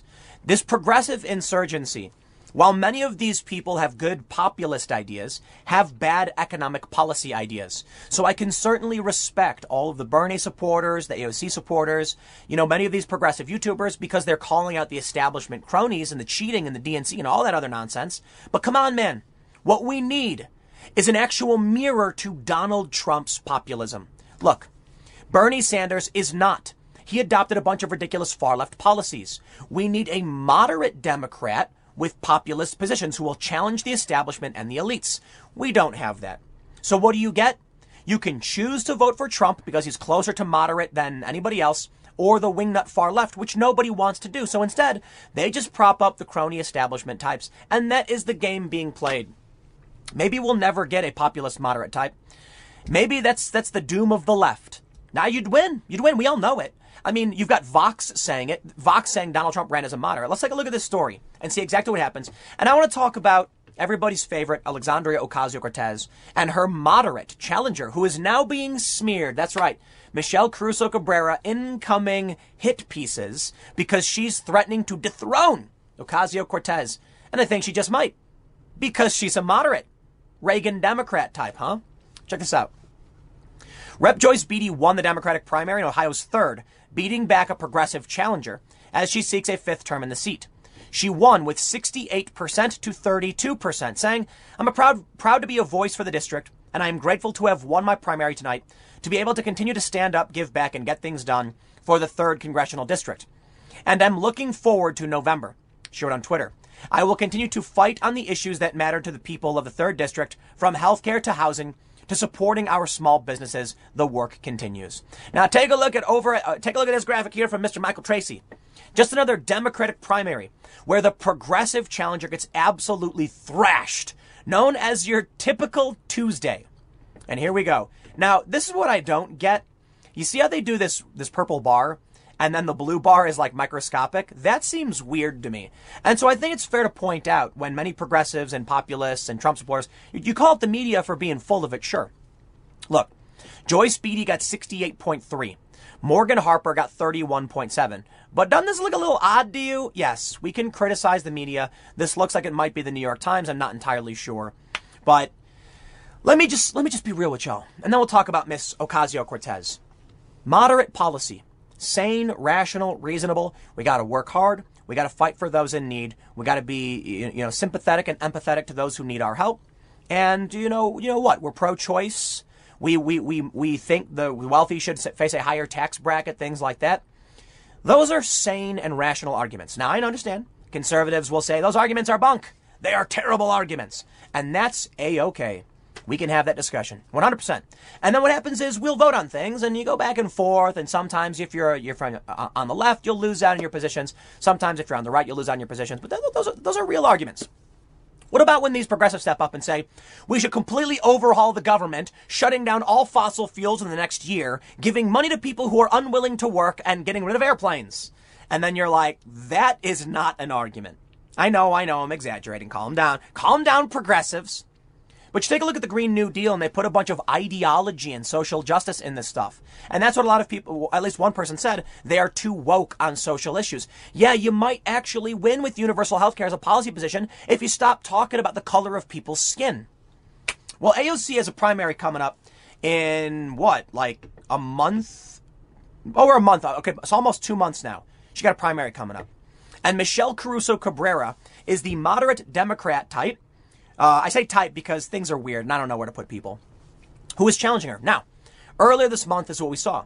Michelle Caruso Cabrera raises $1 million in bid to topple AOC. I've read a little bit about this woman, and I gotta say, I actually like where she stands. Not completely. I think she comes out in support of Nancy Pelosi too often when Pelosi is playing politics. I'm not a big fan of empowering Democrats, right? Like, if I had to choose between a Democrat and a Republican, there's a good chance I'd probably vote for the Republican for one reason. When the moderates were given power in the 2018 election, they used it to launch this ridiculous scandal against Donald Trump. Now, it really depends. I personally am pro-choice, and I believe in certain progressive and left-wing policy ideas on economics, not completely. And I would also I'm not a big fan of a lot of the Second Amendment measures proposed by Democrats because I feel they're disingenuous. So I'm kind of in the middle, you know what I mean? But I'll tell you what, I'd be willing to throw my weight behind a Republican if I was going up against someone who would waste my time and money. You want to get elected and then go impeach? I'm not going to play that game. But I'll tell you what, full disclosure, I have donated to Michelle Caruso Cabrera. She's in a district where it's going to be a Democrat no matter what. That's the assumption. While I'm not a big fan of empowering people who are going to waste time and just spin in circles, launching scandal after scandal, if it's going to be a Democrat, it's going to be a Democrat. But I can say, I personally find Ocasio-Cortez to be damaging to national discourse. She's sporadic. She doesn't seem to have a cohesive strategy on what she's voting for or why she's voting for it. And I think she got elected based on an exploit. I think when you look at what Michelle Caruso Cabrera has to say, I long for rational Democrats, right? I want a real argument. I don't want someone to step up and say, we're just going to impeach the president. That's what I want to do away with. Now, unfortunately for the Democrats, you've lost my confidence. I don't believe that if I did vote for you, you'd actually do the right thing because you've had multiple opportunities and you haven't done it. You've done ridiculous, nonsensical, orange man bad BS. I believe Michelle Caruso Cabrera has tweeted some things where I'm like, yeah, I get it. She's a Democrat. But she has said several sane things, and actually she's getting dragged for stupid things. So here it comes. As we know, the moderates stand a much better chance of targeting progressives. We can see, of course, progressive media and certain conservative outlets, they're going to go after her. Why? Well, for conservatives, it's targeting a Democrat, trying to, call her a hypocrite. But for the progressives, it's to stop the moderate from winning back the seat. You got to understand, AOC only had about 17,000 votes in a district of 750,000. That's how she won. In the general election, it swings Democrat. The Republican barely ran. I didn't have to get a website or something. So, of course, she won in the general, but she got the seat from a primary. Michelle Caruso Cabrera, AOC's challenger, who used to live in Trump Hotel and called for privatizing Medicare and Social Security. Now, I don't know about all that privatization of Social Security and Medicare stuff, right? But if you're a conservative, maybe you'd be like, hey, I like this woman. Maybe she should get some support. I previously supported a progressive challenging Nancy Pelosi, and now I'm supporting a moderate challenging AOC. And I look at this not necessarily because of their policies, which I disagree with both of them on different issues, but I look at just getting rid of problematic people. And, get them out. I don't care who it is. Maybe someone might be worse. We'll give them a chance. But I'll tell you what, Nancy Pelosi is a huge problem right now in Congress. She has no idea what she's doing. Everything that Trump does is wrong. I'm not convinced you could get anyone else who would do better because the Democrats love playing this game. But I'll tell you what, you mess up, someone else can come in. The same is true for Michelle Caruso Cabrera. But take a look at this. While they want to claim, she worked at Trump Hotel, whatever, I don't care about that. And they want to say that she wanted to privatize these things. She wrote a book called You Know I'm Right. In it, she says, the answer is less government, not more. Less spending, not more. And getting the government to stay out of our pocketbooks and out of our private lives. You Know I'm Right addresses the problems created by government overreach and speaks to the minds and hearts of nostalgic Republicans, those who believe in the strategy and approach used by Ronald Reagan. But it will also appeal to Clinton-era Democrats frustrated by the current level of exorbitant spending and excessive interference in the economy. Citing faults with both political parties, Caruso Cabrera puts a magnifying glass on government structure, healthcare, education, underscoring how we have gone wrong, and more important, where we need to go for a secure and prosperous future. I'm sorry. You want to call me conservative for saying I like the sound of that book and what this lady is proposing. It's not. She's what Democrats used to be. You got Democrats who flipped for Reagan in the 80s. Now, I understand times change and social, society changes too. Social justice issues emerge. But what am I looking for? Look, when I talk about economic policy, I'm not talking about whether you're liberal or conservative. I'm talking about what actually works.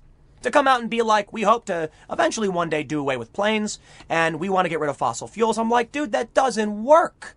Now, what she's saying, I don't 100% agree with, but at least she's talking about things that make sense. Stop interfering and overspending. Yeah, you can't do that. What do we get instead from the progressive wing? People like AOC, spend more, pay people more. None of that makes sense. Look, there is no politician who will ever speak to me 100%. I doubt the same thing would be for you. I'm not saying I think she would be the best politician in the world. I honestly have no idea. But I will tell you, I think she's got a serious chance of winning. And I think the reason is moderates win. Look how many times we got to see it. The reason AOC won, it may have been a fluke, I think so. And it's because she was look, the dude didn't take her seriously. Joe Crowley, he should have. He did not take her seriously. He didn't think he needed to muster support for he didn't think it was going to matter. Well, there you go. Hubris will always be your downfall. I don't know if she can win. AOC's become a household name. She's a celebrity. So maybe she'll get a ton of people in New York to go out to vote for her because she's a celebrity. I got to be honest, though. While I don't know, and I say this seriously, who knows if I don't know what Michelle Cruz Cabrera would end up doing. I would prefer to see her right now to AOC. And maybe that Michelle Cruz Cabrera gets elected and she goes nuts and she's worse than AOC. And I got to own that if that's the case. Because I've donated to her. But I'd like to see some return to normalcy. Some people have argued that about Trump. They've said that the reason why you vote for Biden is a return to normalcy. I can respect and understand that, but I disagree in that regard because Trump is not that bad. Joe Biden is that bad.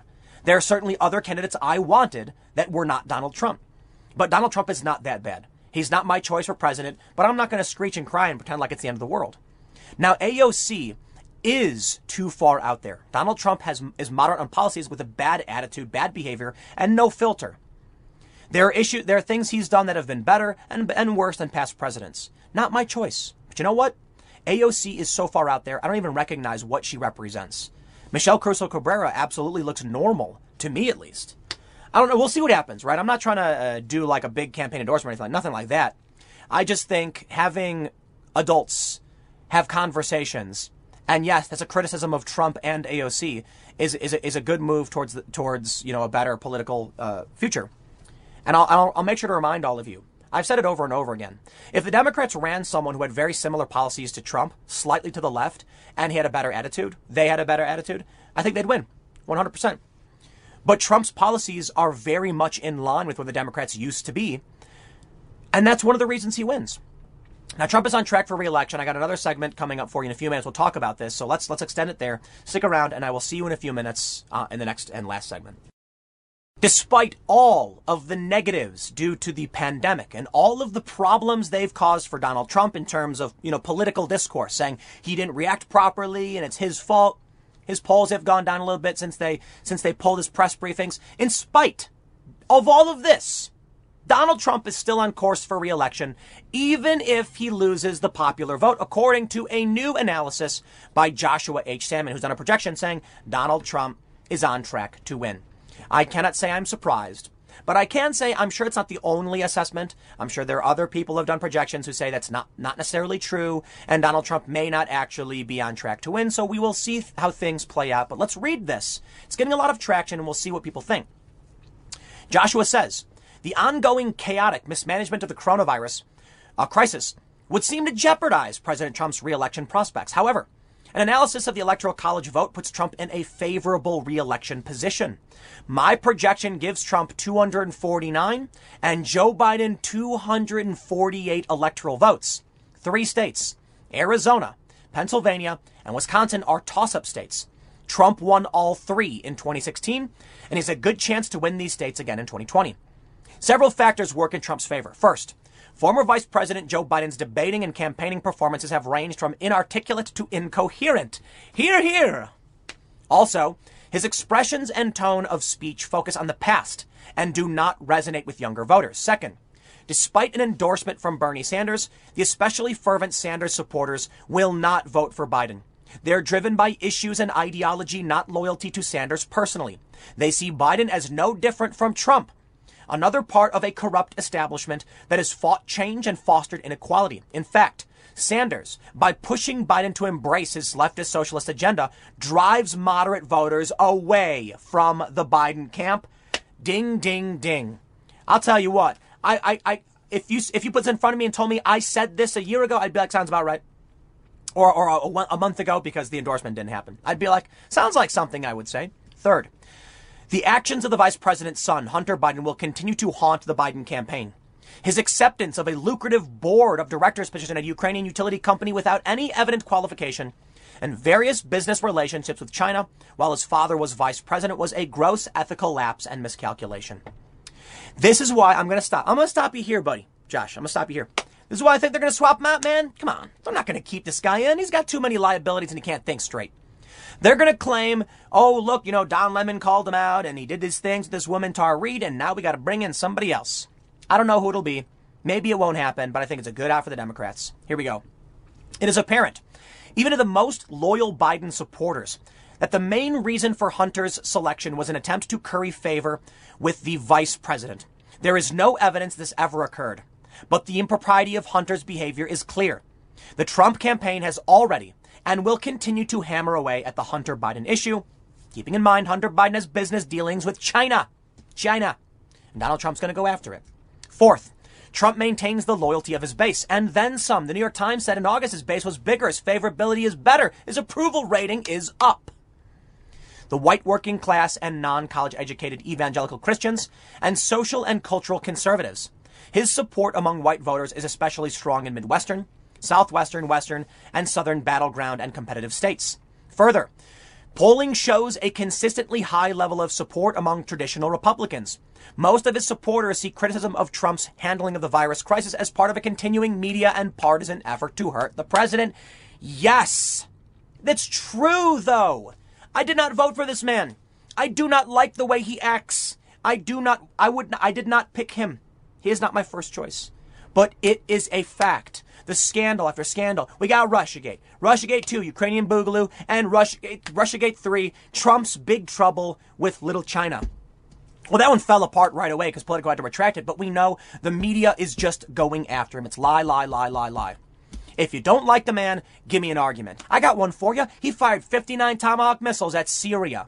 He sold weapons to Saudi Arabia. These things are very obvious to people, and, they just never bring up foreign policy. You know why? Because the Democrats love the same trash.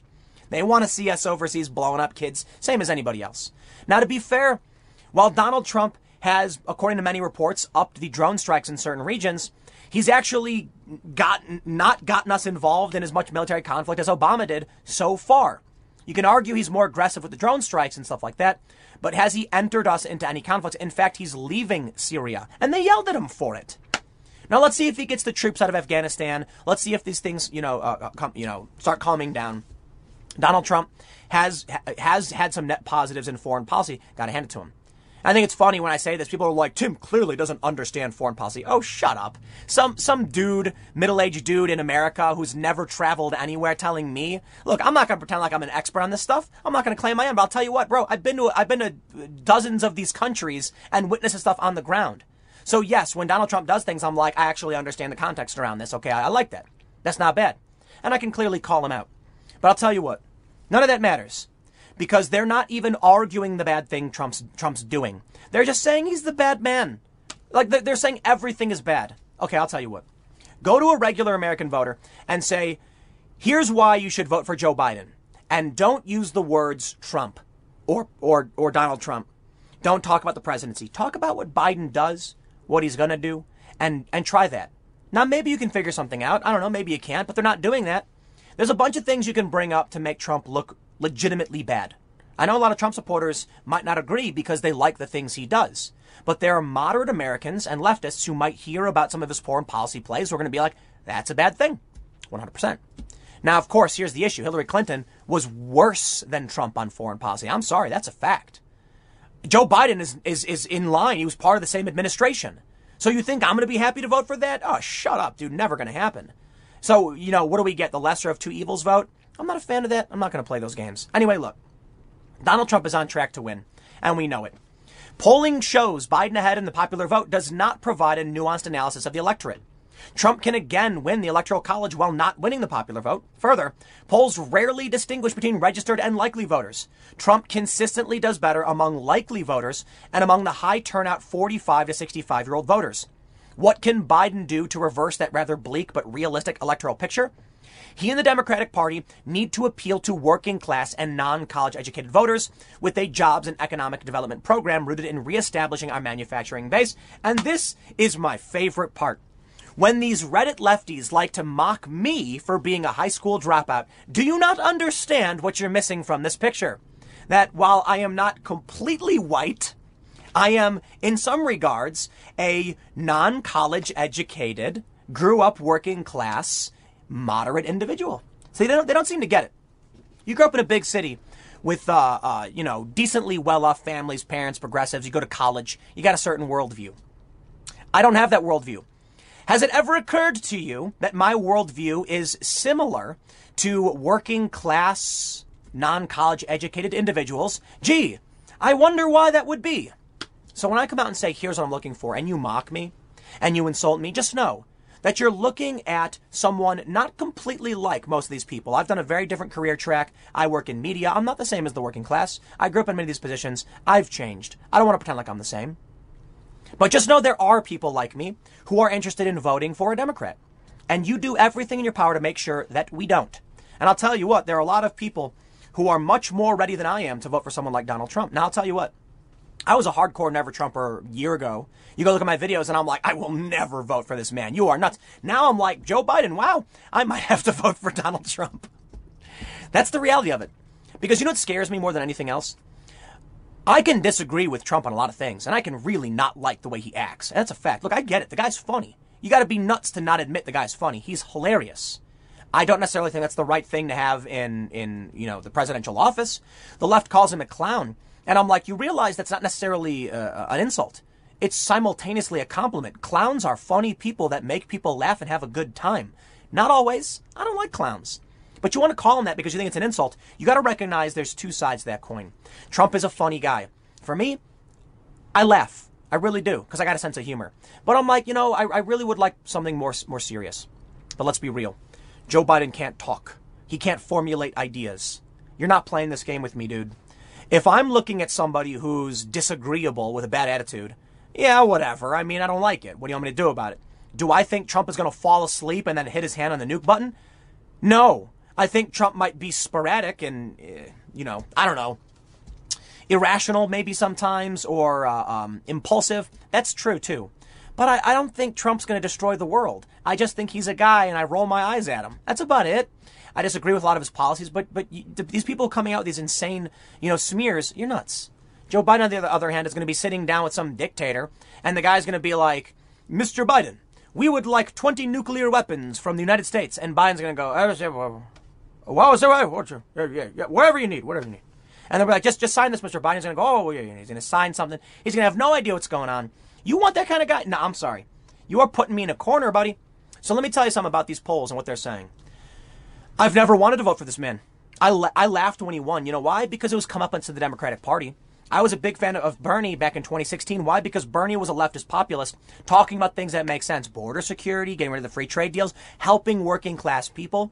Then he went full on social justice and I was like, bye-bye. He had a bunch of policies I didn't like. But I thought, at least he was a more serious guy than Donald Trump. Now I'm looking at just the downward spiral.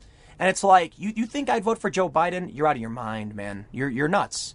Did you watch Joe Rogan? You want to make fun of Joe Rogan? These lefties in media, these subreddits and everything, they want to say, oh, Joe does, he brings on these alt-righters, blah, blah, blah. Joe doesn't know what he's talking about. I don't care. I don't care what you think. Let me tell you something. Joe has the biggest podcast in the world. A lot of people listen to that, and they get their opinions developed from the information on those podcasts and the arguments made there. If Joe, a famous comedian who's a very lefty dude, is saying, I can't vote for this man, take it seriously. Ignore me. Ignore me. Take a look at what regular people are thinking. Donald Trump's going to win. I don't know for sure. I shouldn't say it like that. A lot's changing. A lot can change. But I think that there's some pitfalls for Republicans, mail-in voting being one of them, extended lockdowns. But we'll see. We'll see. I think Trump, I'm still bullish on a Trump re-election. We'll see how it plays out. I'll see you all tomorrow at 10 a.m. Thanks for hanging out. I'll see you next time.